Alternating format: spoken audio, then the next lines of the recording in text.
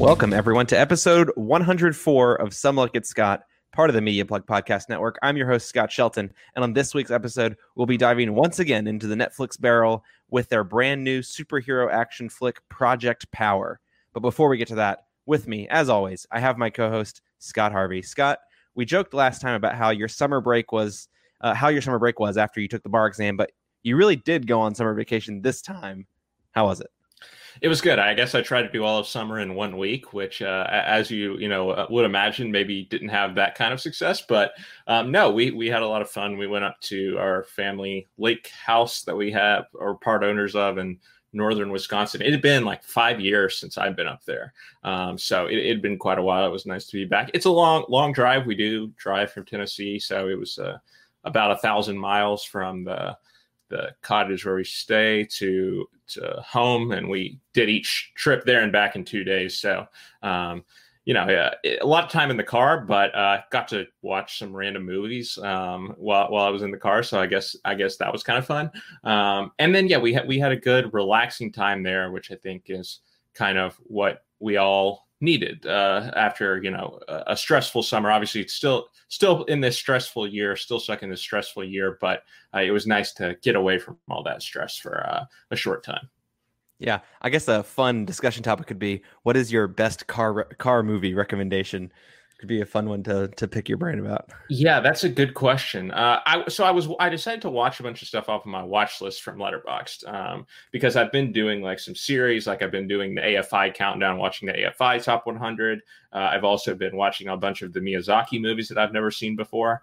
But I was like, I'm going to take a break from those. I'm just going to watch some stuff that I have on my watch list. There was nothing that like blew me away, but I guess two movies that I really did enjoy: Crazy Stupid Love, the Steve Carell, Julianne Moore, Emma Stone, Ryan Gosling rom-com, was actually quite enjoyable for someone who doesn't like studio comedies. Or Ryan Gosling.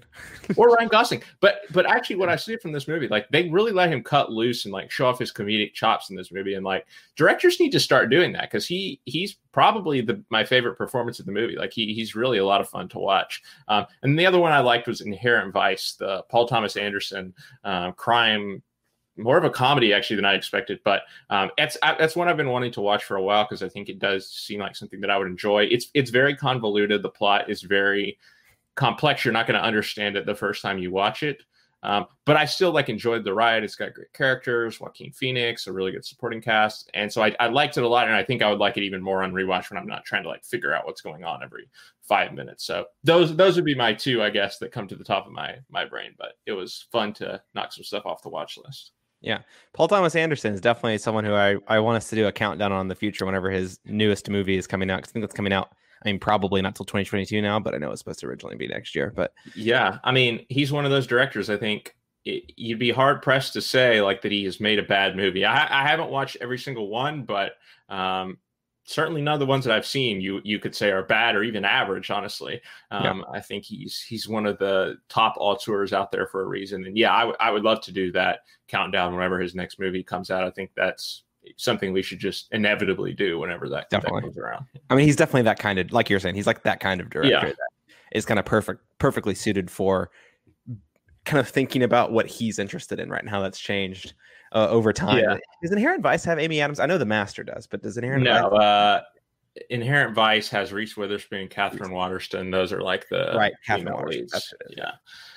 But Josh Brolin is actually a lot of fun in Inherent Vice. He's pretty hilarious in the movie. Yeah, turns out Josh Brolin, good actor. Versatile, yes. Yeah, not just Thanos. All right, Scott. Well, as already mentioned this week, we will be reviewing Project Power, which is a Netflix superhero action film directed by the duo behind films like Nerve and Viral. That's Henry Joost and Ariel Schulman. Project Power follows an unlikely trio of a former war veteran, a cop, and a teenage drug dealer, all united to stop the mass distribution of power, a drug that can grant the user an unpredictable superpower for 5 minutes and 5 minutes only. Project Power stars Jamie Foxx as the war veteran named Art, aka the Major, who is one of the first test subjects of Power and has a very personal vendetta against the producers of the drug. Joseph Gordon-Levitt stars as Frank, the New Orleans Police Department cop who believes police should be using power to level the playing field against criminals exploiting the drug to commit crimes and attack the police, and Dominique Fishback as Robin, the Power drug dealer who is Frank's dealer and gets wrapped up in Art's vendetta against Power's creators. Chock full of visual effects and stuff with potentially interesting themes like post-Katrina New Orleans, exploitation of black bodies, teenage drug dealers and drug-using cops. Scott, I'm curious, did Project Power make a lasting impact on you, or like its titular drug, were its effects only fleeting? Yeah, so, you say at the top that we are dipping into the Netflix bag again, and not only that, we're dipping into the Netflix, action movie, special effects driven action movie bag once again, with big stars also in the movie. We've had Extraction with Chris Hemsworth. We've had The Old Guard with Charlize Theron. Yeah. And so we've seen a few of these movies now. And like you said, this has got Jamie Foxx and Joseph Gordon-Levitt, two big movie stars there at the heart. And obviously I wasn't a fan of either Extraction or Old Guard for sure. But I think I hesitate to say that the third time is the charm, but this is easily the best of the three for me. I did enjoy this film for the most part. I think it does run out of steam towards the end, but I think that this movie remembers how to have fun, which is something that I can't say about The Old Guard and Extraction. That was, I think, what kind of kept me at a distance from those movies, is that the characters just seem so lifeless. Nobody seemed like they wanted to be there, really. It just seemed, they were just very dull to me. And this movie is not that, right? It's got a lot of panache. It has three big characters at the heart, like Jamie Foxx and Joseph Gordon-Levitt. They're not phoning it in here. They are, fully dialing in to their movie star personas, I think. And I think Dominique Fishback is not someone that I had seen before, but I think she is a really strong screen presence. She's actually going to be in another movie that we're going to talk about in the news section that we just had a trailer for come out this past week. But I'm encouraged to see what she does in the future. I think that she gives a really strong performance. Again, a strong character. All three of these characters are different. They have different motivations that I think are clearly laid out. Maybe they're not the most original motivations ever, but it's an improvement over Extraction, where you kind of just have Chris Hemsworth mumbling through this one monologue about his daughter or whatever, or wife. I forget who it is. I've already forgotten who it was that died in the movie. Or child. Maybe it was his son. Yeah, I can't even remember. Some child. But I mean, here you have it's clearly established early on. You have Robin. She has this dream of being a rapper. She has a rap career.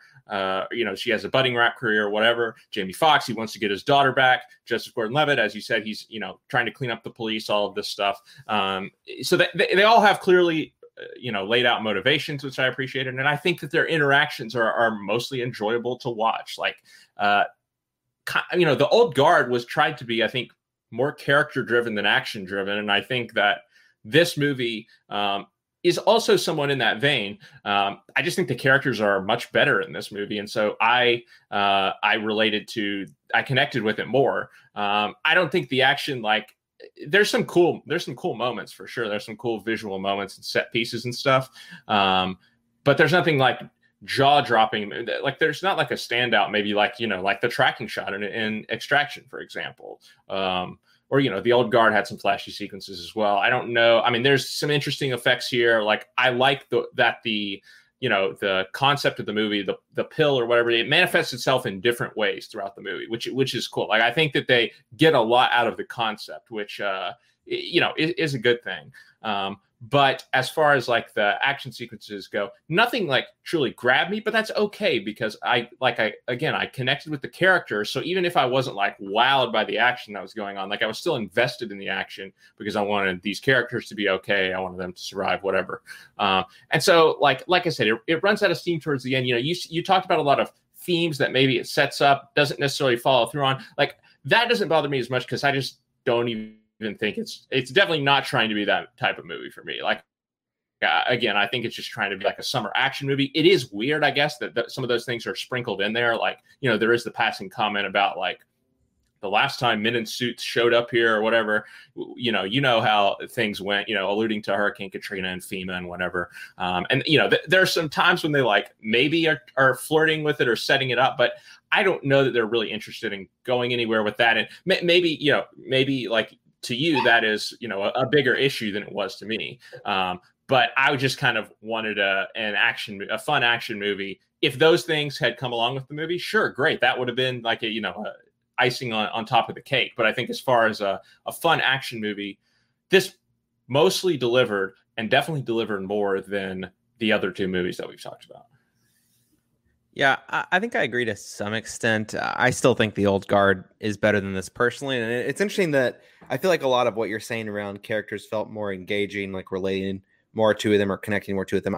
I think I kind of felt that more in The Old Guard than I did with Project Power, because honestly, I don't think these characters are particularly interesting in Project Power. I mean, father wants his daughter back. Cool. Police officer wants to clean up the streets. Cool. Teenage drug dealer wants to have a rap career. Cool. Like, that's fine. Like, it feels like whatever. I don't actually feel like it really leverages that too much. I agree that I think that what you're saying around these performances really aren't phoned in. I think that, Jamie Foxx is not just dialing it in for a paycheck from Netflix. I mean, Joseph Gordon-Levitt, I mean, he's kind of taken a break from acting, it feels like, the last few years, and only just recently coming back. I mean, he's got quite a few movies coming out this year, between the one that he was like I can't remember the name of the movie that came out earlier this year on. I think it was like an Apple TV Plus movie.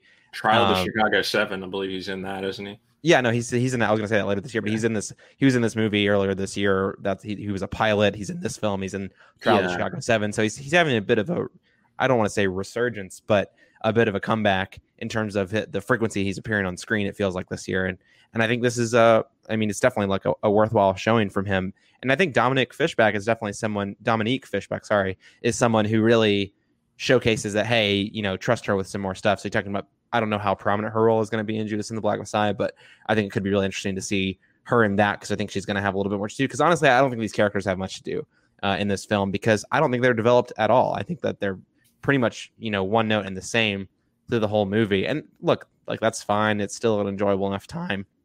And I certainly agree that the film runs out of steam.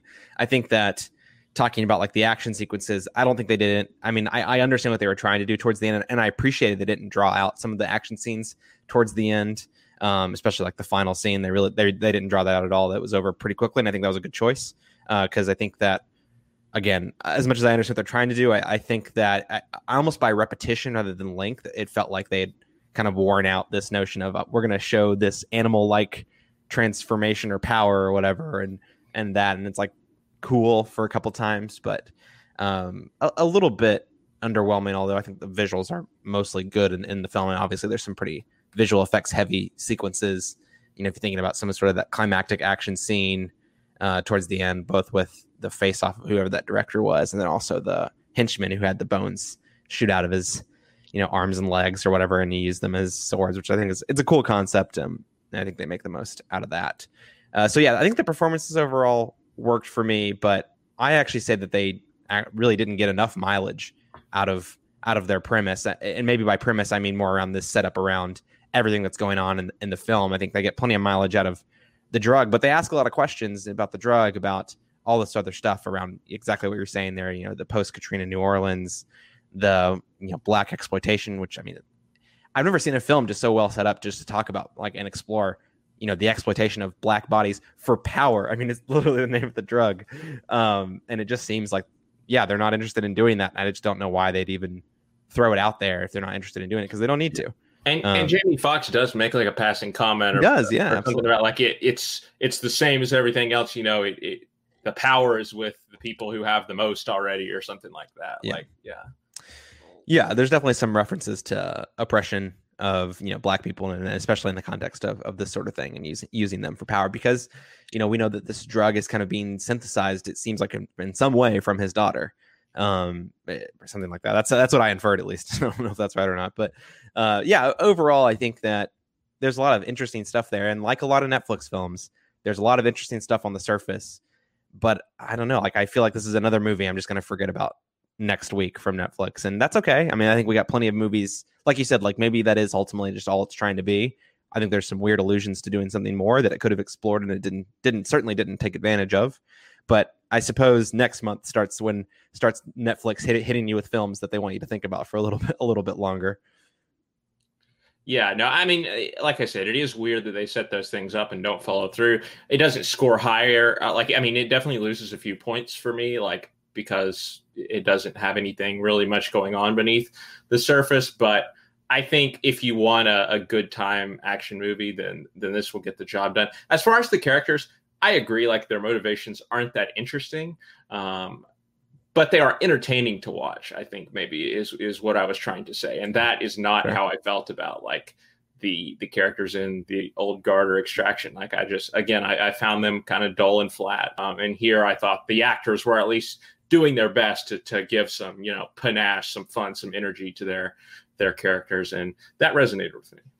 Yeah, I think that's probably true for the central leads in terms of feeling like their characters are a little bit more full of life than certainly than Chris Hemsworth and some of the people in the Old Guard. But again, we explored it on that reason that's probably for a reason and more down to the writing than the performances, at least in terms of the creativity of the performances, I should say.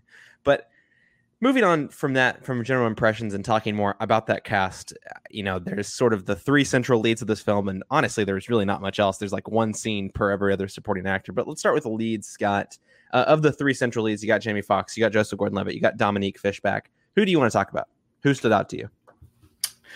I'll single out Jamie Foxx because I think that he's quickly becoming a guy, honestly, that I'll watch him do most anything. I think he's just a really strong screen presence. I think he is a genuine movie star. He has that movie star energy, and that is what elevates this performance and this character in this movie. Again, when his motivations, you could even say they're pretty similar to Chris Hemsworth's, I guess, in Extraction. He's motivated by something that has happened in his past with, his family member. He wants to get his daughter back in this case. And, we see flashes of that throughout the movie. The first time we see it, is when he is smiling at the little girl and stuff at the start of the movie. But, because he just has such great charisma on screen, I think he really elevates that familiar arc and familiar character. And, he's really I feel like he was meshing a few of his performances. I think when it started out, he's playing this sort of cool, hard edged guy. And I was like, oh, this is his Baby Driver character again. Right. Or he's very, very almost sinister in a way. And I think they want you to kind of think of him as a villain a little bit, kind of a loose cannon at the beginning. But then, he has this one thing, right? His daughter, is out there, and that's what he's really motivated by. When he teams up with Robin, that he's gonna, end up taking to her, and that they're gonna, team up together, and Joseph Gordon-Levitt's gonna get involved. But then, he's also bringing this sort of soft-spoken part to his character, that maybe we saw in a Collateral or even a Django in a way. I think he has a smoother side to his characters that he is also tapping into. So I like the way that he's meshing a lot of stuff from his career up into, what I think is an entertaining performance.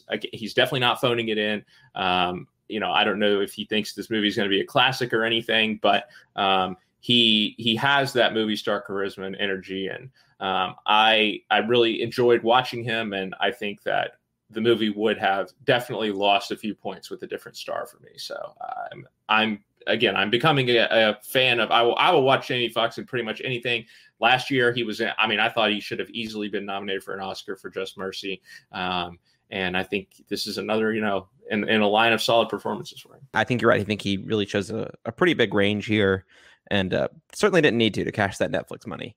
But he did nevertheless, and so respect for that. I think for me, talking about Dominique Fishback, I don't want to necessarily leave Joseph Gordon-Levitt out of this because I think he also gives a pretty good performance. But Dominique Fishback, seeing someone who I didn't know at all and didn't see her come in here and really, it feel like at times really just kind of own the screen, even with these other movie stars on the screen with her. I feel like I don't think she stole the show necessarily, but I certainly think she stands toe to toe with people like Jamie Foxx and Joseph Gordon-Levitt in their scenes. And she feels like this really believable teenager who is clearly doing something, she's really in over her head to some extent, obviously with dealing power and things like that. But also this really, to your point, what you're talking about earlier, relatable character of she has these dreams and wishes and she wants to accomplish them while also taking care of her family. things like that. I mean, the whole reason she's dealing power is to pay for her mother's surgery and whatnot. I think that you can have a lot of empathy for that, and her performance feels very relatable in that sense and very believable, even more so than that. So I guess I just had a lot of appreciation for that performance, because I mean, I don't know if you necessarily call her a child actor, because I think she's probably older than us, right? Like, honestly. Maybe. But overall, I think it's a good showing to see her on screen and have that believability of character, even if she's not, of a similar age to the character she was playing. Because we'll see Ben Affleck as a 17-year-old in a few months. So there's your believability out the window. Yeah. No, I think she's really good too. And I think the moments when she is rapping, I think she really, gets some new layers and really lights up the screen when she, during those scenes. It reminded me of like, almost like, not on the same level, but like Jessie Buckley in Wild Rose, like when she would go up on stage and start singing, right? Like it was like a whole new side to her performance. Like she really just came alive. Not that she wasn't, enjoyable and entertaining to watch when she wasn't singing, but like, there's really a new dimension to the performance when, she was singing and when Dominique Fishback, when Robin is rapping here. And so I liked that element of the movie. Again, even if it's a familiar, like, hey, I have this dream that is, hopefully going to get me out of this life and I'm going to be able to support my mother and all this stuff. But the way that they integrated it into the plot was pretty well done, I thought. And I thought they picked a good actress for it. Like they picked someone who sounds like a rapper when she is rapping. So yeah, those are really good moments. I mean, yeah, the whole rap, impromptu sort of, I forget what the right word for it is, but like rap with Jamie Foxx was freestyling. Yeah, freestyle rap. And he's given her a bunch of words. That's a really great scene, I thought. Yeah, I mean, obviously it's a film, right? He's not making words up on the spot. But it's really good. Rap, anyone who listens to a lot of rap and hip hop will tell you it's as much about the flow as it is the lyrics. And like the flow, you can't manufacture. Like she actually has to sound like, she knows what she's doing. She has, rapped before, and she definitely does, right? Like I think she has a very good flow when she's doing this. Yeah, maybe Jamie Foxx can help her out with that, since he is a Grammy award-winning musician, although I'm not sure for rap music. Anyway. Yeah, that's, I think he did have some rap or hip hop stuff. It might have been more R&B, but he was featured on a Kanye West song in that.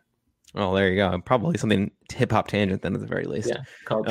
Yeah. Anyway, those are the performances, Scott. I'll give you a minute here if you want to mention anything about Joseph Gordon-Levitt before we do move on. But I mean, just to say he's entertaining. Like, I hate the fact that he was wearing a freaking Steve Gleason Saints jersey for a large majority of the movie. But to his credit, right, he pulls off the impossible task of making me like someone who's wearing a Saints jersey. So I think that's a credit to his performance. He brings this nice, like, there's a whole running joke about like how he's trying to be Clint Eastwood, and I think like that is like the persona he gives off here. He's like got this like sort of cowboy cop swagger. He's doing this Southern accent. It's not a New Orleans accent. It's not a Louisiana accent. Let's be quite frank about that. But like it still fits the character, I think. And so again, I think there's no reason for him to like not phone it in here, but he doesn't phone it in, right? Like I think he could have easily just showed up, collected his paycheck. He's got big movies coming out later this year, like you said, but he's having a good time here, and I had a good time watching him. Yeah, he pulled it off. I suppose. I don't know if I super cared about his character. Like I said, I'm not sure I super cared about any of these characters. He's the least interesting of the three, I would say.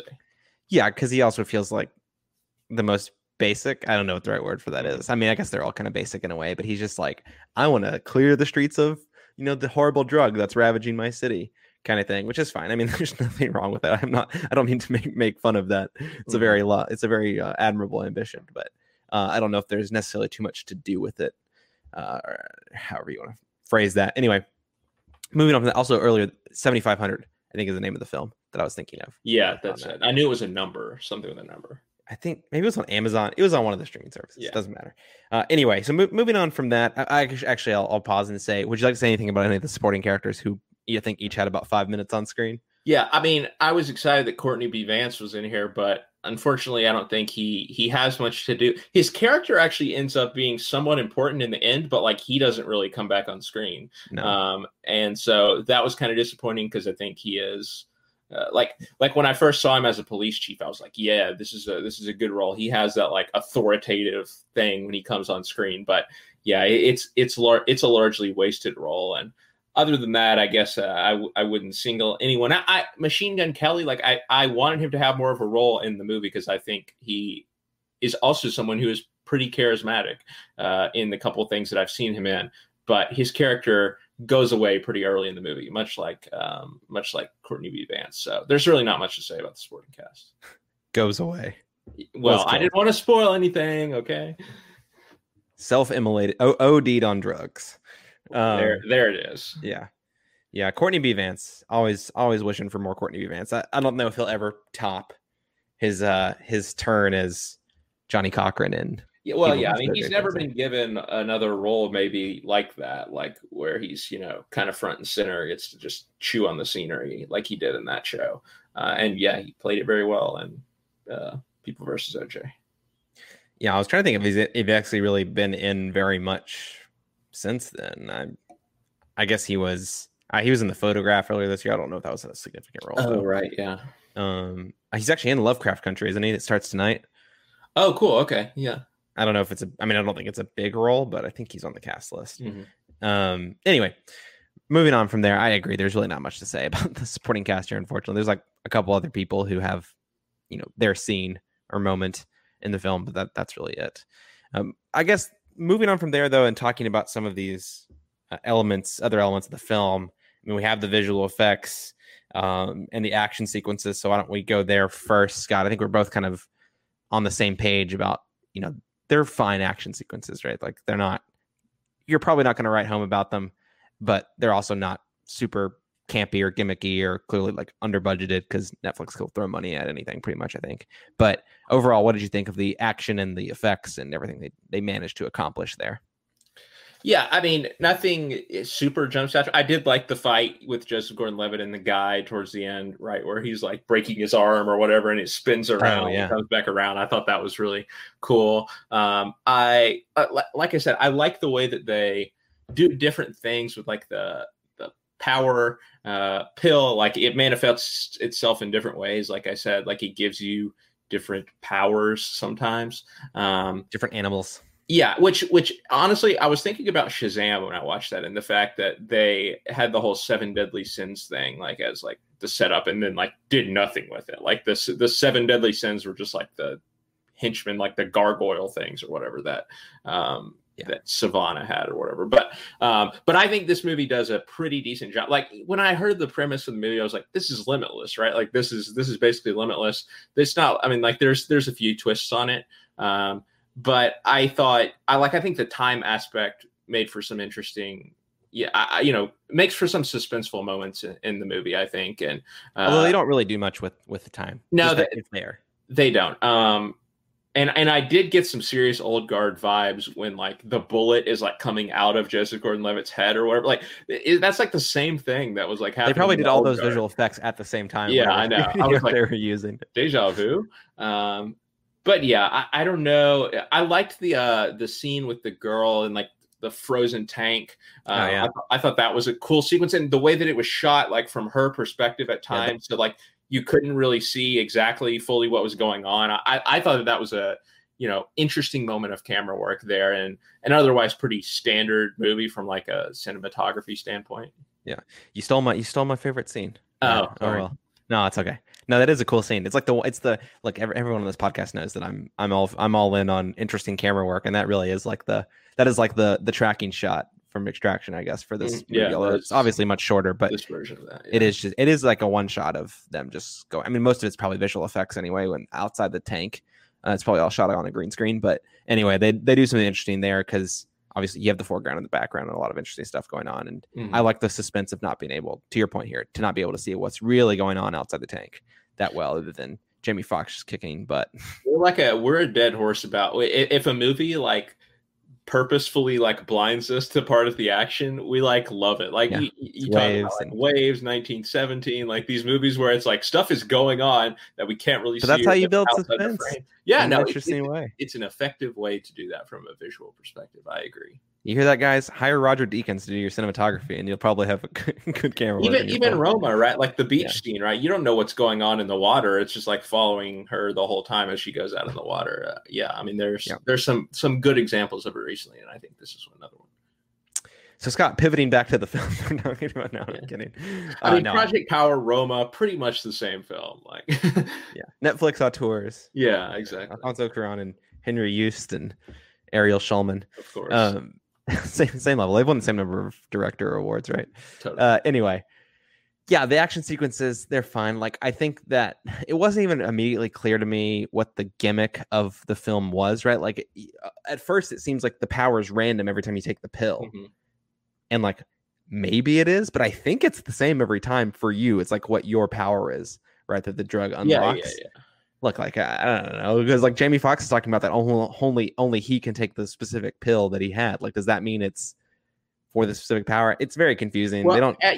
There's the whole part at the beginning too, where Joseph Gordon-Levitt is like telling the guys about, and I think it's confusing because you don't know whether he's like telling the truth or whether he's like, messing around, because he's obviously trying to like stop them in this particular scene, but he's telling them that, like, hey, like, if you take this, maybe it's really awesome. Like, maybe you'll have super strength or speed or whatever, but also maybe you'll have a really crappy power, or like it'll hurt you or whatever. Or you explode, right? There's like, I think that's what he was saying. Right? Yeah. Because one of the people later on, and I think towards the end of the film, takes it, and I think it's in that bar scene that you're talking about with the woman in the tank.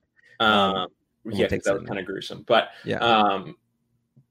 so I think that is like kind of explaining it a little bit, but also, like I said, because of the way that scene, like the way that the role that it plays in the plot, like you're not sure whether he's like fully telling the truth or lying. And I think they could have done a better job of like explaining fully how it worked.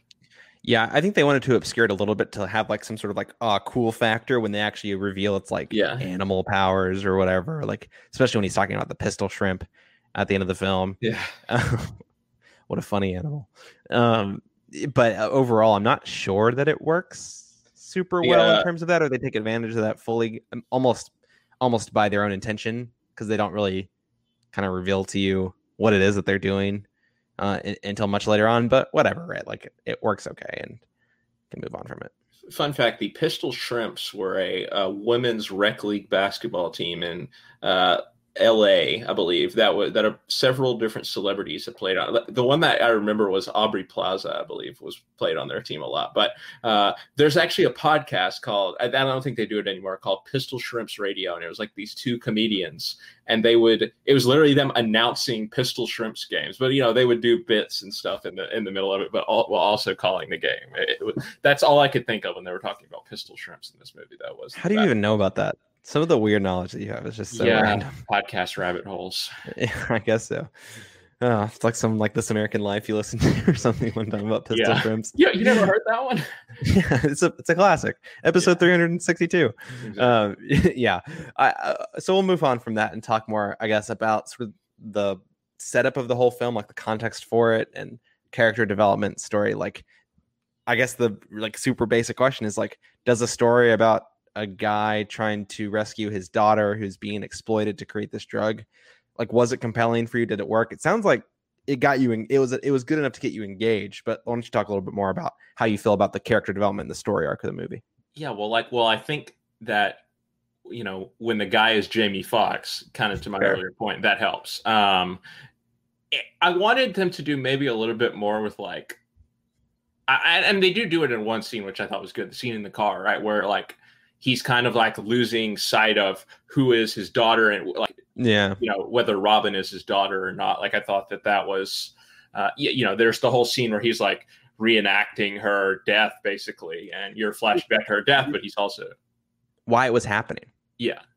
I guess I don't really either. Maybe it was something about being in the car, or maybe did she ask him something about how his daughter died? I don't know, but it seemed like he was having this sort of like PTSD like flashback to it happening, which I think would be valid if he did, because like he had this huge car crash and his daughter was taken from him. Right, but they don't really give any context for it, which is a theme of this film, I think, of giving context for something and not following up on it. But I also think, as far as the daughter goes, like we get to we finally see the daughter like towards the end of the movie, and like she's Yep. Ostensibly very important to the plot, right? Because she is like they're like harvesting her or whatever because she's like special. And I don't know, it almost made me think, oh, here's the sequel setup, right? Because we have like this very important character who pops up at the end in the daughter. Obviously, like I don't know, like Jamie Foxx, he kind of like pieces at the end of this movie. Like it's kind of like, hey, if there's a sequel, I'm not going to be in it. But I don't know. I just thought it was a little strange that they brought this important character who, I mean, not only important because she's the daughter, but important like to the plot of the movie because she's like, you know, special or whatever. She's a source of power. There's really nothing for her to do, and you know, even after the movie, right? You get the sense that there's not like a ton of closure based on what happens at the end of the movie. Like I think towards the end, they're even like, so what do we do now? And that's when Jamie Foxx is kind of like, oh, well, if something happens again, y'all got this. Don't I'm call out of me. here. And so, yeah, I thought there was a little bit of like sequel baiting, not as obvious as in the Old Guard. But I think that was a little eye rolly, I guess. But otherwise, you know, it's a simple plot, but I was, you know, it drove me along, you know, largely because I think of the charisma of Jamie Foxx. Yeah, that's fair. I keep saying that his daughter is the source of power, but I don't actually know that it's true. I think it's maybe a little ambiguous. They really just talk about her as being like the next evolution in humankind or whatever. So I don't know what they really were doing with her, because I think I say that and I think, well, actually they had power before they had her, right? Because that's the whole thing. They were testing power on them and she ended up not needing to continue to take the drug. But anyway, definitely a sequel. There's definitely a sequel setup, but you're right. It's a little bit more subtle, probably. Yeah. Than the Old Guard, which is about as sequel baity as any MCU film that we already know the next 5 films are. A Quiet Place. I mean, the last shot of that. Well, that's just a nice ending shot. Honestly. It is a good ending shot, but it is also sequel bait for sure. Yeah, I mean, if they don't pick up right after that happens in Quiet Place, I know it's probably gonna have a time skip after that, but yeah, if it doesn't pick up right after that with her unloading a shotgun into another alien's, walking out of the house like against all the dead bodies or whatever. All these dead, very creepy aliens on the ground. Anyway, I think the last thing to cover before we do wrap things up is more just around these sort of themes that we talked about at the beginning. That they, well, to call them half baked is maybe generous in my opinion, but this like sort of post Katrina, New Orleans, the exploitation of black bodies, which I mean it's very relevant even for today, right? Talking about those sorts of themes in the media and popular culture, things like that. And why, I know we talked about this a little bit already, but why this film would set them up, not just in terms of the bodies on the screen, but also in like what they talk about in the script as well, and not follow through on that. Like, do you think that was, I mean, I'll put my cynical cap on, is that Netflix semi-pandering, but also not trying to, go a toe too far? Or do you just think it's, just a byproduct of the script and these people telling a story that's relevant to today, but not being interested in being, this super, explorative film about all these really controversial issues that are relevant? I mean, I think that's true of the second thing that you're talking about there, like the exploitation aspect. I don't know. I think it's just kind of like hey, we're going to bring this up in one scene. We're going to have Jamie Foxx say a couple things that make you go like, oh yeah, and like nod your head. And then that's it, right? Like that, we're back to the action movie. But the whole Katrina thing, I thought they could have done more with that. And talking about Joseph Gordon-Levitt's character and how he doesn't really have that interesting of an arc or motivation, that he, wants to clean up the police force, the streets, whatever.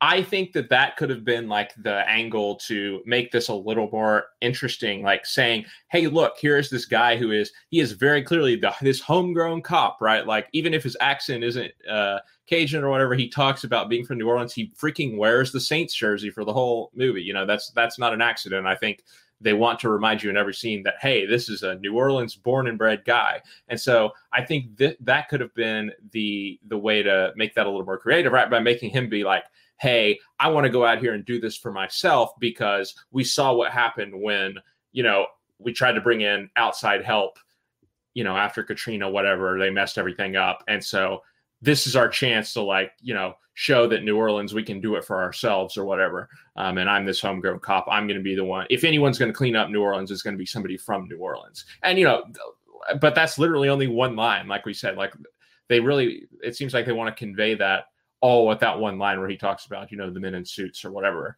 showing up after Katrina. And that's obviously that's not enough to make it an established idea, but there was something there.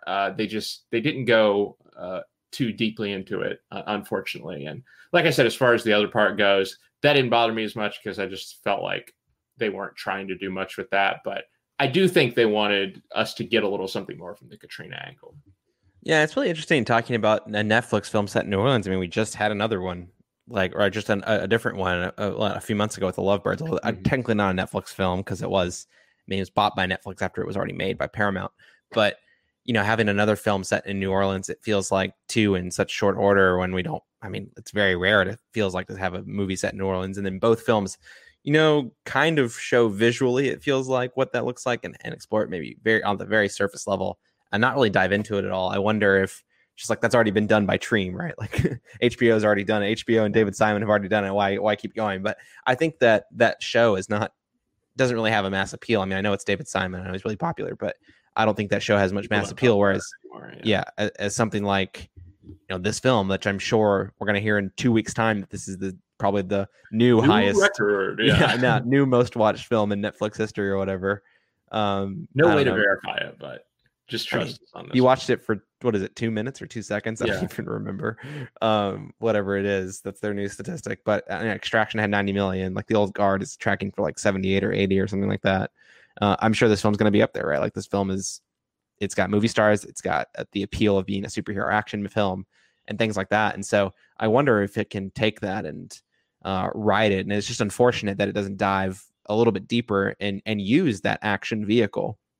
It's going to be popular. It's going to be talked about. It's going to get eyes on it. And to talk about this thing that's really real. I don't know. I think Henry Eustace, I assume, is like not American just by the name, or at least not American. At least his parents aren't. I guess he could be American. Like Shalom, I don't know if they have any New Orleans background or if this is something that they care about. But I think that if you did have a New Orleans filmmaker, it probably would have been in there a little bit more. But not every film needs to have a filmmaker from the city it's based in. It's not a critical thing. So I don't want to harp on that too much. But I guess what that's got is, right as we wrap things up, kind of the question that was on my mind is, obviously superhero films, comic book movies, things like that, incredibly popular in this day and age, but especially with the MCU, but even the DCEU, with varying levels of success, you could say, of course, in terms of quality of the films, but the MCU for certain, catapulting that genre into the mainstream, far beyond what Spider-Man did, the Spider-Man trilogy did before it and things like that. And I'm curious if you think that it's almost like all the air that genre has is just like sucked up by, Marvel and DC, like forget the universes, but just Marvel and DC movies. And as much as there are other movies being made, you talked about at the beginning, like The Old Guard that is a superhero action film. Bloodshot early this year with Vin Diesel. I didn't see it, but it is a film that came out. Like, I think there's been some other ones recently as well, like Glass last year, which is a sort of independent superhero type film. Brightburn, which is like a little bit of a twist with the horror genre. Like there are still these other films that are being made outside, that are superhero films, at least partially superhero films, if not exploring the things. These films, of course, obviously do not get the same, eyes on them as the MCU, DC. Does it feel like to you that this genre is just like so soaked up that it's almost like a fruitless endeavor to take on a superhero film if you're not under the Marvel or DC banner? They just seem like so different from these films that we're talking about. Like, you describe them as superhero films, like Brightburn and Old Guard and this, and yes, they are superhero films, but I just don't think people think of them that way. I don't think when you're watching this movie, you're thinking, oh, hey, this is a superhero film, even if it technically is.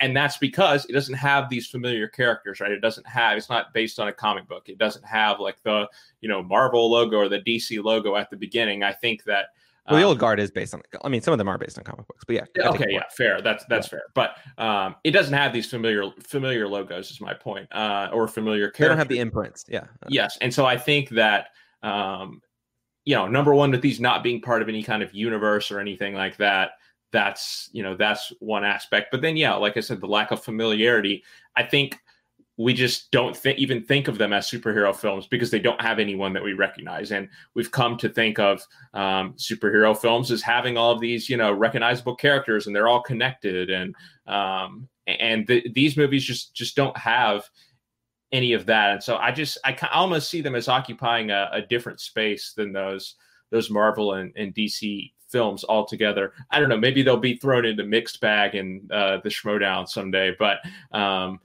maybe that's the ultimate test. But I don't know. That's an interesting question that you raise, and I guess it's just not something I have thought about because I just see them as such different things. Even though yes, they are superhero films.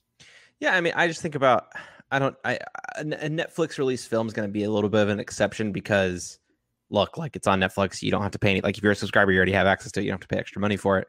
But you think about something like Brightburn, which is a horror film, so it's different. Something like Glass, which did pretty well at the box office. I wouldn't say it overperformed, but it didn't bomb. But then something like The Green Hornet, which is a total disaster, and things like that, which aren't technically under aren't under a DC or Marvel imprint, but are there. It just feels like it's almost. I guess that if you frame the question more around like a theatrical release, it feels really hard to be successful. I mean, like Hellboy is technically a superhero film too. I mean, look, like it's one thing if you make a good movie, right? Some of these movies are just like downright bad, and so maybe that's why they're not being successful.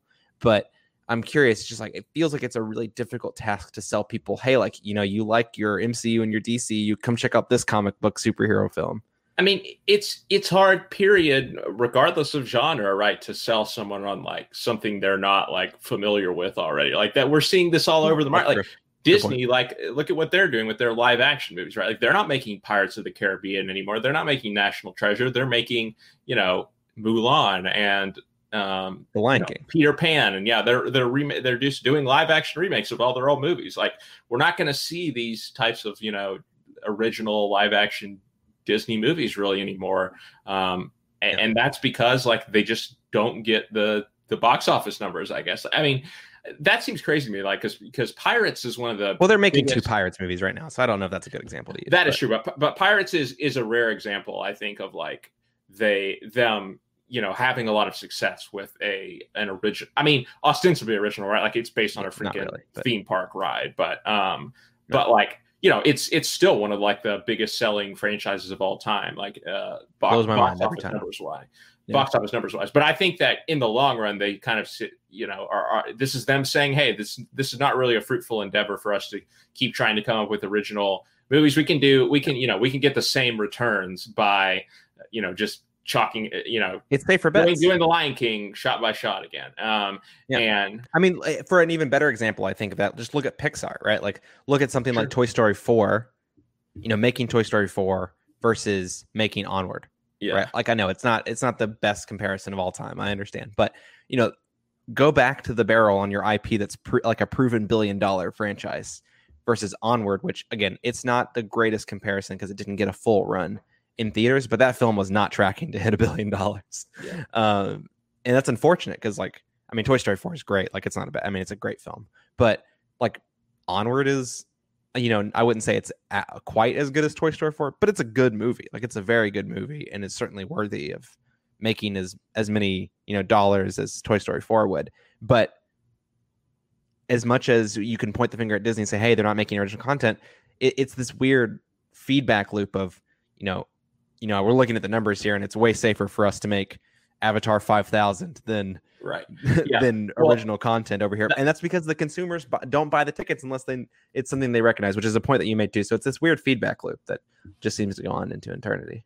Yeah, I mean, that's what I was going to say kind of as a final point. If your name is not James Cameron or like Christopher Nolan, right? Like you're not going to be able to get the. But I mean, even Tarantino, Once Upon a Time in Hollywood was like his biggest ever, and it was like a couple $100 million, maybe if 300 million. But yeah, I think that's without China. I mean, that's without China because they didn't release it in China. True, but generally he's not getting those types of box office numbers. Like I said, I think if you're talking like Marvel, DC, Lion King like numbers, it's Nolan, it's James Cameron, it's probably nobody else. And that, I guess that's my overall point, is that it is very, very hard to sell someone on a film like this, even if it's based on a comic book, right? Like even if it's the Old Guard, just because that is how the market of cinema is right now, superhero movie or not. Yeah, it's going to look a lot bleaker when theaters return in 2 weeks' time. Yeah. All right, Scott, let's wrap up things here. What's your favorite scene from Project Power? Yeah, so talking about like the sense of fun that is present in this movie and, not in the other movies, not in the other two movies, at least in my opinion.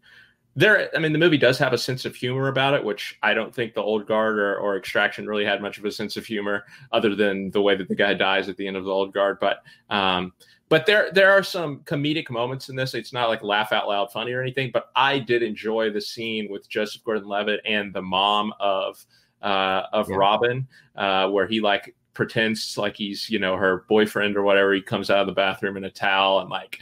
Then he starts like berating the officers, like, "Why do you think that we can't be together? Is it because I'm white or whatever?"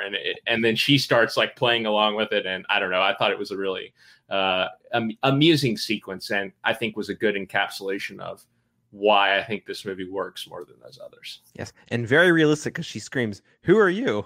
when he walks out of the bathroom. Yeah, and nothing. No one. And then of course he's allergic to her cat as well. And there's a cat that lives here? Like, I thought that you said you lived here.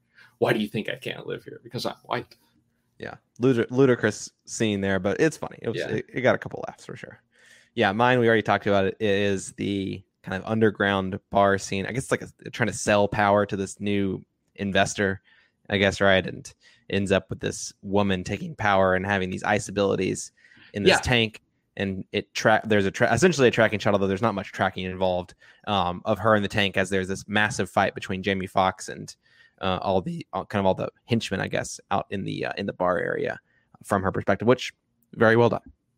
Yeah, sorry. The one thing that we didn't really talk about, this movie definitely has the villain problem, right? Because we don't even know who the villain is, right? Like the villain is the drug. There's the guy in that scene who you think is like in the first scene of the movie, and you're like, oh, he's the villain. No, Biggie. Then there's the woman who even is that? I don't even know what her name was. And then there's the guy who took his daughter, right? Who's in the photo and all of that. Like that's the same person as. Oh shoot! No, it isn't. It's a different. No, person. There's three different people that I'm talking about. Right. God, yeah. Biggie, I think, is the guy who takes his daughter, right? Like, is it? Yeah, probably. The big bald guy. Oh my god! But the point is, big time villain problem. We don't even know who the villain really is, and I think. I mean, if you do want to consider this to be a superhero movie, right? Like the real villain was the friends we made along the way. Yeah, I mean, I think you're right. Maybe the real villain is the drug, but I don't know. It takes a lot to pull that kind of thing off. And if you want it to be a superhero movie, you need to have a good supervillain, and they definitely did not have that. I'm sure they're saving it for their second movie, not unlike The Old Guard. Oh, sure. Yeah, of course. Yeah, there you have it. All right, Scott, put a score on it. Out of 10, what are you giving Project Power?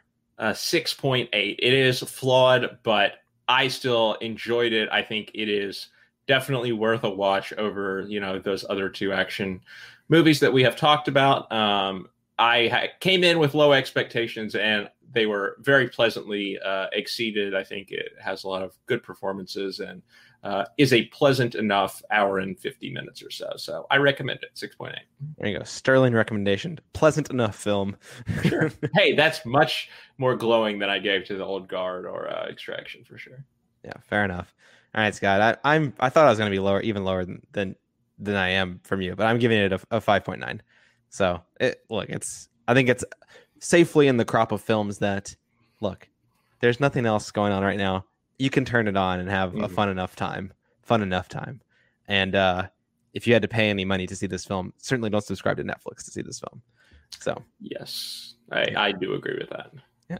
All right. Well, that should just about do it for our discussion of Project Power. Let's take a short break, and when we return, we'll be covering some recent news about Mulan's release. Wow, dropping some real bombs. I guess about a little bit ago now, like a week and a half ago now. But that we'll be talking about that, as well as doing a lightning round of recent trailers. We'll be right back.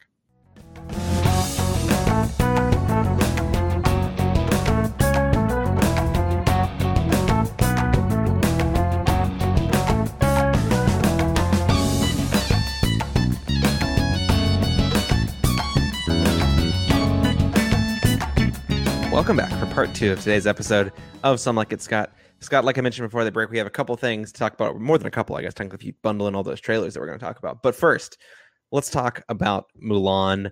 we got the news, huge news, that Mulan is going to skip, for the most part, its theatrical release. It still will release theatrically in amongst international audiences that are available and that will accept the movie.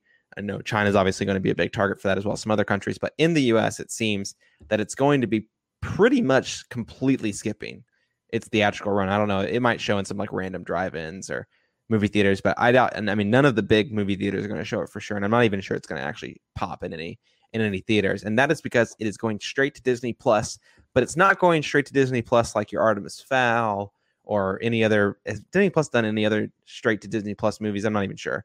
But it's not going to be like Artemis Fowl where it's just going to pop on the streaming service. You can watch it whenever you want. No, it's going to be behind a paywall. It's going to be behind a $30 paywall.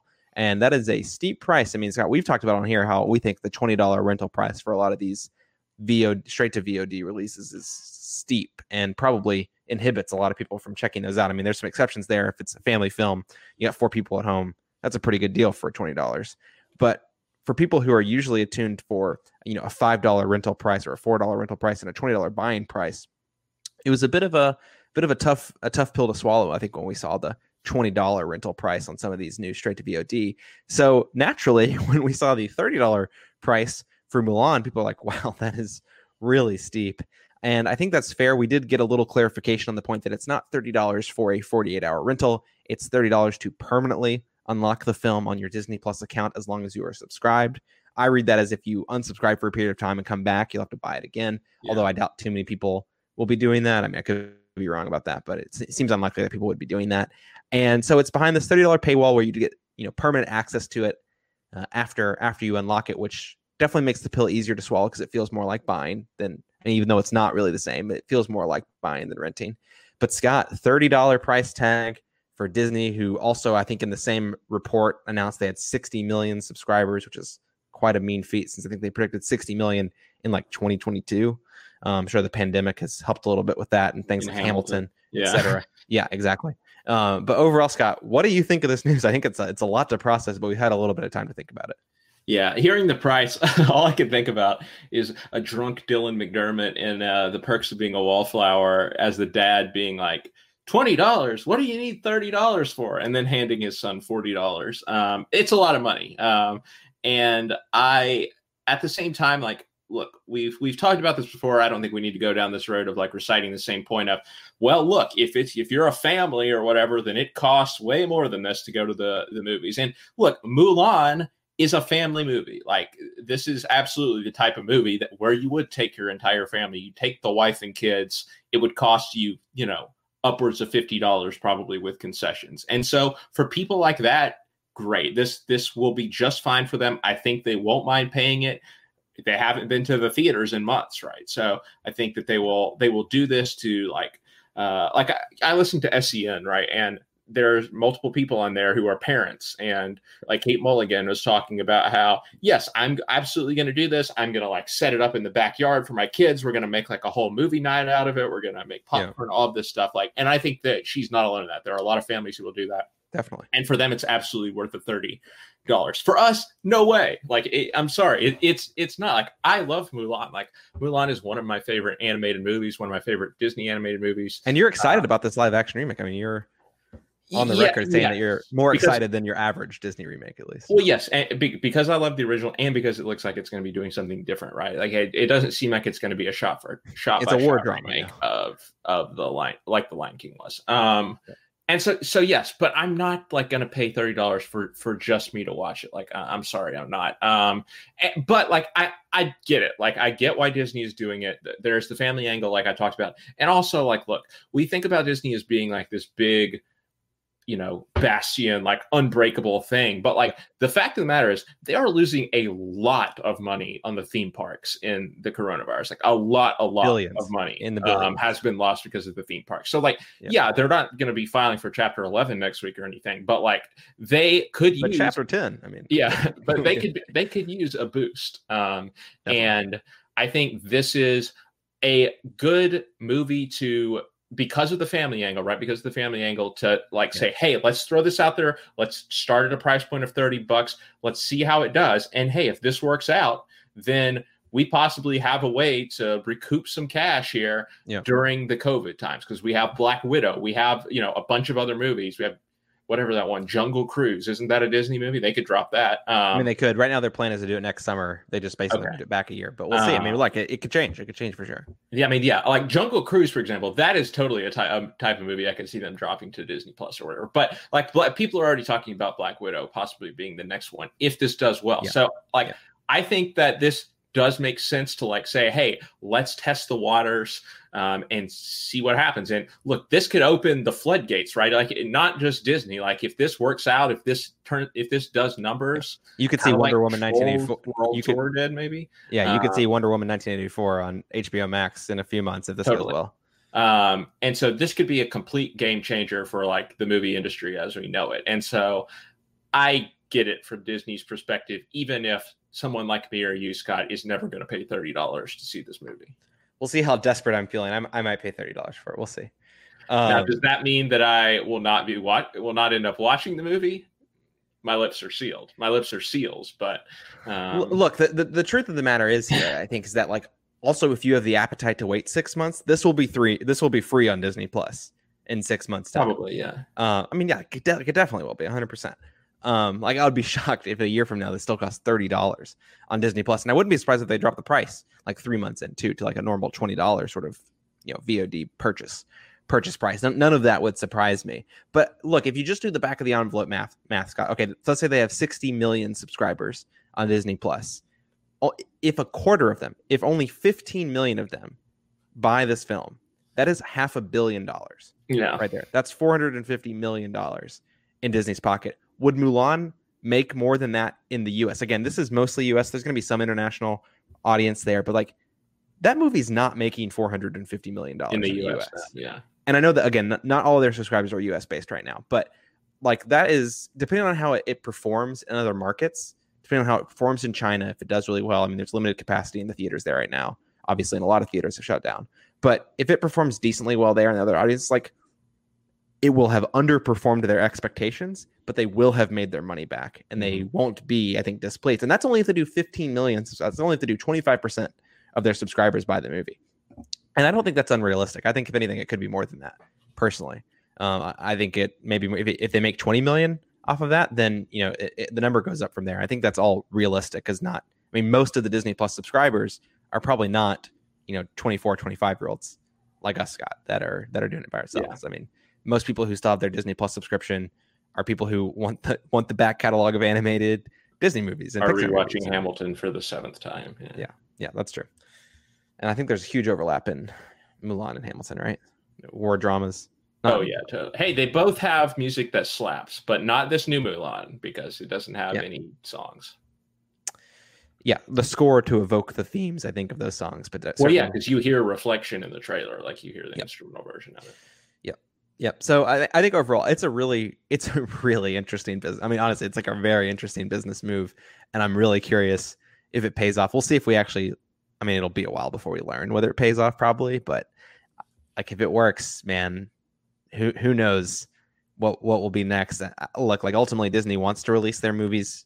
They're big tentpoles in theaters because they make $1 billion on almost I feel like 50% of the movies they release they make $1 billion on. So they want to be releasing in theaters, but the reality is that theaters are never going to be the same. And if theaters are at 30% capacity, even if you extend out like the length of time of movies in the theater, like you're never like honestly, Scott, like I can't even see the next time like a movie's going to make $3 billion like Endgame did in theaters. Like I just don't think it's going to be possible unless we like double the ticket prices and people have an appetite to still go see a movie like that in theaters. I just don't see how it's going to happen. So this could really be the dawn of a big change, especially with all these new, studio driven streaming services that aren't centralized on Netflix Hulu is now owned, of course, by Disney. So it's an interesting time, and Mulan is a great testing ground for it. And it'll be interesting to see how it pays off. Totally agree. All right. Lightning round of movie trailers, Scott. There's quite a few to run through here quickly. And honestly, all of them look pretty good. So tell us about them. Yeah, it's crazy that like it seems like we haven't gotten any like trailers or that many movies to like be super excited for, like teases of anything for quite a while. And then all of a sudden this past week or two, it was just like bombarded with them. But Scott, starting out, there's a few Netflix movies to talk about, but one that is not a Netflix movie, I don't believe, one that will be a theatrical release is this movie Judas and the Black Messiah, which is going to be a 2021 release. So this will also not be coming out this year. And I didn't even know anything about this film, Scott, until like a trailer popped up on my Twitter, a few days ago. And I was like, wow. This is basically the story of this guy, Fred Hampton, who was the chair of the Illinois Black Panthers, and sort of a relationship that he had with the FBI and this informant. But, another attention-grabbing thing about it is the stars. Daniel Kaluuya is playing Fred Hampton, and the FBI informant is played by Lakeith Stanfield. So two of the premier Black actors right now are going to be starring in this film, directed by Shaka King, who I don't know the name. He has apparently made a film before several years ago, so this will not be his debut, but certainly nothing on this level. Martin Sheen, Jesse Plemons, Ashton Sanders, Dominique Fishback from Project Power. All of these people are also going to be in this movie. And yeah, just from the trailers, this looks like a possible another Oscar campaign for Daniel Kaluuya, especially. He is really giving it like a hellfire and brimstone like preacher in some of these scenes. And I think this looks like it could be a really electric performance and movie in general, about a historical event that I and probably many other people don't know that much about.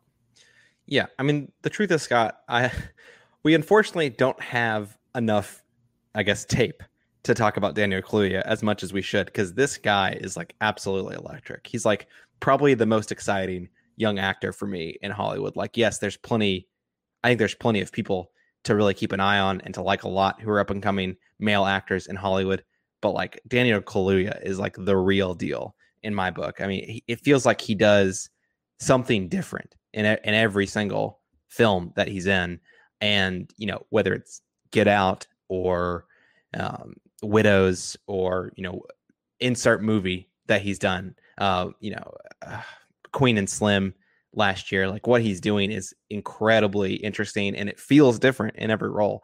And from the trailer of Judas and the Black Messiah, it feels different again. And honestly, I just couldn't be more excited for this film and for what will hopefully be a win for Daniel Kaluuya if the performance warrants it. Absolutely, Scott. He is absolutely an electric actor, like I said. And if this isn't the movie that gets him an Oscar, some other movie will down the line. I am very confident in that this guy has, awards gold in his future. And yeah, this movie certainly looks like it could be the type of movie which will get him that attention, that awards attention. But yeah, I mean, Get Out was not clearly what we've learned over the last couple of years is that Get Out was not a one-off. No. It wasn't a flash in the pan. Yeah, Scott. And I talked about how Kaluuya is playing kind of a hellfire and brimstone preacher role in this movie. At least that's what it looks like from the trailers. And another trailer that we got this week also features some hellfire and brimstone preaching, and that preaching is being done by Robert Pattinson in this film, The Devil All the Time, from director Antonio Campos. And this is a film I think we talked about some of the casting news. Tom Holland. Yes, it has truly an all-star cast. At least by my book, I mentioned Robert Pattinson. You mentioned Tom Holland, but further down the cast list, Bill Skarsgård, Sebastian Stan, Riley Keough, Eliza Scanlon, Mia Wasikowska, Jason Clarke, like a ton of big names. Campos, of course, director of Simon Killer, and then most recently Christine, which film I've talked about before with that Rebecca Hall performance. And so he knows how to get good performances out of actors. And it looks like he might get some here. I have to say, after watching this trailer, film looks a little bit different than I was expecting. Like I said, that there is kind of a Southern Gothic flair to it a little bit, which is something that I am definitely all about. But like the plot descriptions that we were reading earlier on are kind of talking about, this like post-war period. And I thought there was like a mental illness, like mental hospital angle to it, but maybe I'm thinking of a different film. But that definitely doesn't seem to be what we're getting from this trailer. Like I said, it definitely has more of like a strange Southern Gothic feel to it, with Robert Pattinson playing this preacher, people doing Southern accents and stuff like that. But this looks very much up my alley again. And with that cast and director, I think this could end up being one of my favorite films of the year. And it is coming to Netflix in October, or no, in just a couple weeks. In September. So September 16th. Yeah, we will be talking about that one soon, and I'm very excited. Yeah, absolutely. I really got the sort of the film when we originally talked about. I agree that it feels like it was marketed at first. I mean, clearly now I think you get a better picture of what it is, or maybe this is inaccurate. I don't know. Maybe the original thoughts here will end up being more accurate. But it really felt like, to me, from what we were reading, that it was going to be some sort of like anthology film around this people in this town who are like dealing with mental illness in some way, or like some PTSD, things like that. And that's not the sense at all that I got from the trailer. Which is fine, because I'm very hot and cold on anthology-ish films. And so, to have a more cohesive narrative, to me, like, look, there's some fantastic anthology-like films out there that I really adore, but I think it's really easy to mess them up. And so I think it's probably a good thing in the long run that this is going to feel a little bit more narratively cohesive. Maybe in terms of the story that it's telling. Really, it seems like it's going to center around this Tom Holland character, and the forces that are like influencing him or whatever going on in the film. And look, it's exciting. I think it's something different that Netflix hasn't really done, at least in a while. Like, I know Mud was Mud even Netflix? I don't even remember, but I feel like that sort of had some sort of like Southern Gothic feel to it. I just feel like it was on Netflix. That's a good comparison. Yeah, it was probably on Netflix at some point. Yeah, I think I watched it on Netflix, which is why I associated with it. I was going to say Them That Follow last year is a good example of a recent Southern Gothic film. Yeah, and it has that had the whole like cult preacher family sort of thing too. Yep. So probably a better comparison, but I just still have not seen that yet, even though one of my favorites, Caitlin Deaver's in it. So I got to make some time to watch that film. But overall, yeah, I think this looks really interesting. It's probably the one that I'm least interested of the trailers we're talking about, but that's like a really high bar, I think. Right. Yeah. So look, I'm happy that we talked about one movie that we're getting next year, and you get this one in a month. So that's pretty exciting. Yeah, Scott, a movie that we don't know when we're going to be getting it, much to my chagrin, and it seems like A24 knows how much it is to my chagrin, and they're just lording it over my head and toying with me. But another one of the reacts in the Facebook page.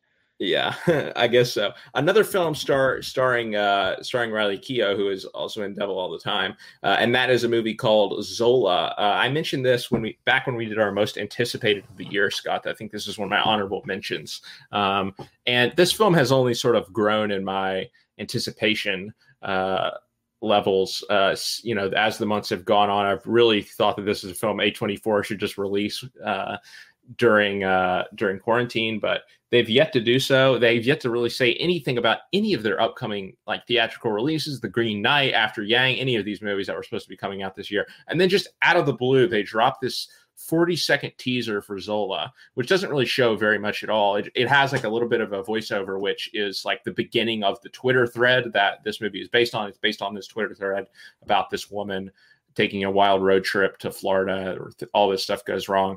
And so you hear like a little bit of voiceover, like what I understand is the beginning of the Twitter thread, but really there doesn't seem much purpose for A24 dropping this, because at the end of the teaser, they just say Zola coming soon. Like there's no date on it. There's no like, hey, we're actually going to release this on VOD. It's just kind of this movie is out there. Some people have seen it because it's shown at Sundance, and people, those people who have seen it have been very vocal about it, but we're not going to show it to you. So it feels like kind of a jerk move, but it is what it is. Look, it's A24 getting back at all the film bros that defend them. I mean, look, a ton of people saw Mulan because it had its freaking premiere before COVID happened. True. So like, it's a weird time. Yeah. Zola, look, it seems like a prime candidate for a VOD release, but A24 has been very reticent to do that sort of stuff, even though they've certainly been okay with shipping out some of their, what they viewed as lesser quality movies in the past on VOD. So we'll see if they stomach it and do it. I wonder if they're trying to find some sort of partnership with a studio, with like a Netflix or a streaming service, just to get the guaranteed money back. Because I think a VOD release can be a little bit tricky, especially if you're going to charge $20 in this day and age. Like, I don't think Zola would be a $20 VOD release. Like, I don't think that'd probably be a mistake for them to do that. So they're probably just trying to figure out if it's financially viable, right? Like, will people buy it? Will people watch it? But the truth is, look, like this is a true teaser. I think sometimes teasers basically just become short trailers, but this just feels like a true teaser, true sense of the word. Yeah. And that can be exciting, but in your case, maybe a little bit frustrating given the context.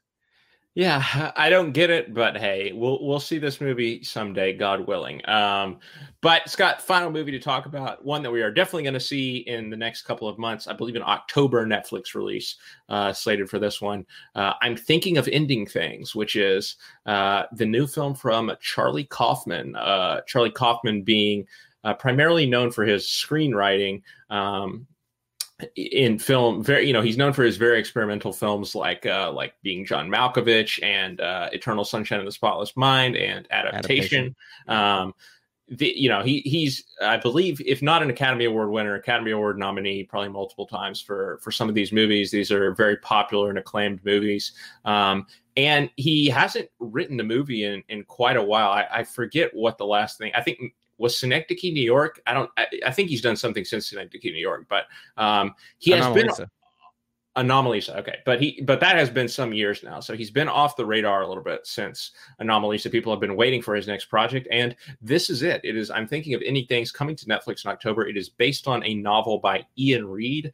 And Scott, I actually just read this novel while I was on vacation because I'm intrigued by the trailers in this movie. And I have to say, from looking at the trailers, I was a little confused on why this was going to be a Charlie Kaufman project, just because of the types of movies that he's done. Those movies that I named there. This seemed like more of a straightforward, like, thriller, maybe with some horror elements to it. Then like this experimental mind trip like Kaufman is known for. But after reading the book, I think this definitely seems like Kaufman flair. Yes, there is this, thriller plot that I think will make for some really suspenseful and exciting set pieces in the movie. But also there's this really like philosophical edge to it. I'll be interested to see how he gets across a lot of like the conversation, because a lot of stuff happens just in this one conversation in the car between the two characters. How much of that conversation is he going to be giving us? Is he going to be using voiceover for a lot of things? Like, it strikes me as something where you would need to use a lot of voiceover in order to give it the psychological heft that the story ultimately has, I think. But I still think that this could be a really good film. And I think Kaufman is, he's has reason. We have reason to trust him. I think it's in good hands with him.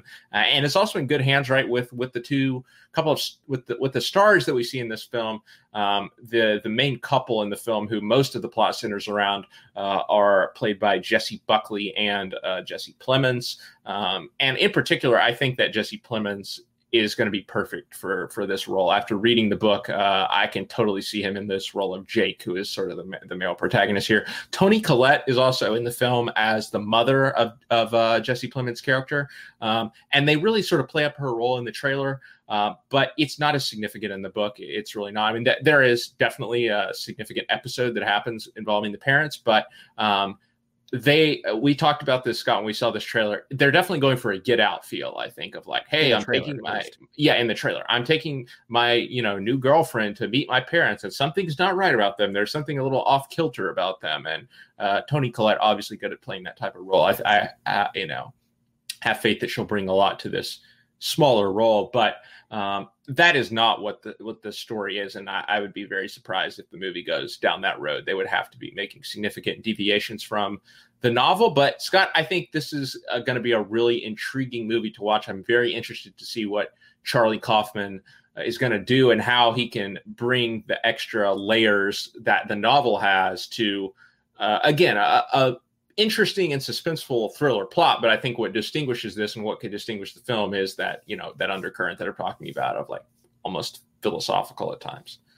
Yeah, I mean, I think that's something you expect from Charlie Kaufman, like some level of philosophical nature to the film.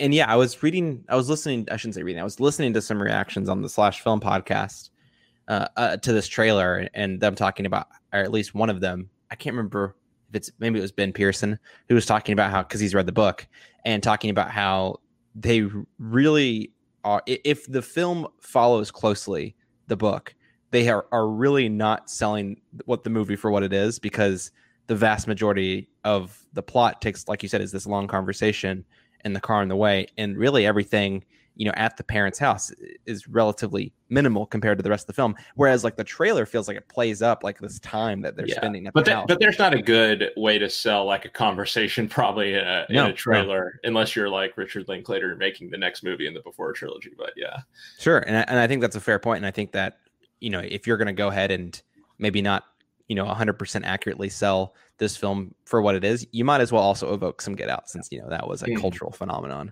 from a few years ago.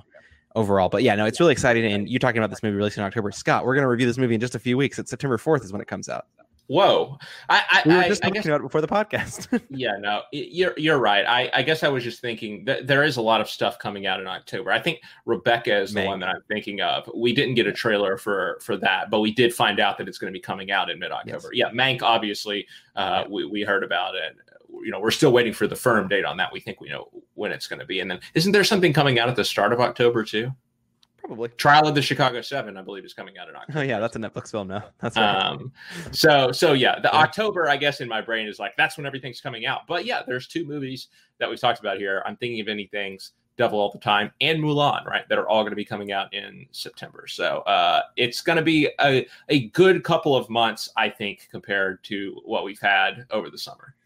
Yeah, it's with like only the sporadic, like, hey, here's the Five Bloods, or here's Hamilton, you know, like sporadic big moment.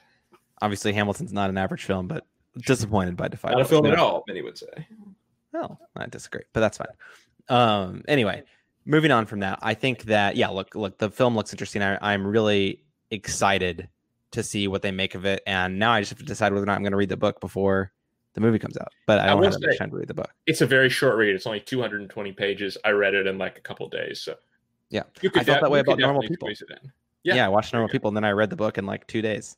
So it's a very short read. It's like 250 pages. So, which is crazy because the show feels like it spans so much time. I mean, it does span so much time, but yeah. I mean, also, the show's only, 5.5 hours maybe, because it's like less than 30-minute episodes. Sure. But yeah, no, I take your point. It's basically two. It feels like two movies. Yeah. Like you just get so sucked in. Yeah. Oh yeah, totally. I mean, I guess I was going to say podcast listeners know how I feel about it, but you probably don't actually, because I don't think we talked about it on here. I have, but Scott hasn't. Yeah. Yeah. Love that show. Great show. Probably my favorite of 2020 so far. So anyway, I think that should do it, Scott. Any other films you want to mention here? I think that covered it. Yeah, like I said, Rebecca, we also found out is going to be in October. That's the Ben Wheatley version of the Daphne du Maurier novel, famously made into a Hitchcock film as well. That was my, I think, number 3 most anticipated when we did our most anticipated. Like that's Lily James and Armie Hammer and Kristen Scott Thomas. So that's another one to look forward to coming to Netflix. Totally. And my number 1 anticipated movie of the year is probably going to come out in a couple of weeks. We'll see. Yeah, exactly. But all right, where can people find you on Twitter, Scott? I am at Scarby Dent. And I can be found at Shelton2013 over on Twitter, where you can also follow our podcast at Media Plug Pods. You can also subscribe to our newsletter using the link in the episode notes. And don't forget to check out our podcast Patreon page at www.patreon.com/MediaPlugPods, where you can check that out for yourself. Pick the tier that's right for you and support us if you can. If you don't, that's okay. You can still find us on Apple Podcasts, Spotify, and wherever else you listen to your podcasts, where we'd appreciate if you rated and reviewed, as well as subscribed and shared, all that jazz, so that we can continue to reach a broader audience. And with that, I've said enough. We really appreciate all of you for taking time out of your day to listen to us chat about movies. And we'll be back next week with a brand new episode where we'll be reviewing the A24/Apple TV Plus documentary, Boys State. Until then, for Scott Harvey, I'm Scott Shelton. We'll see you next time. Thanks for listening.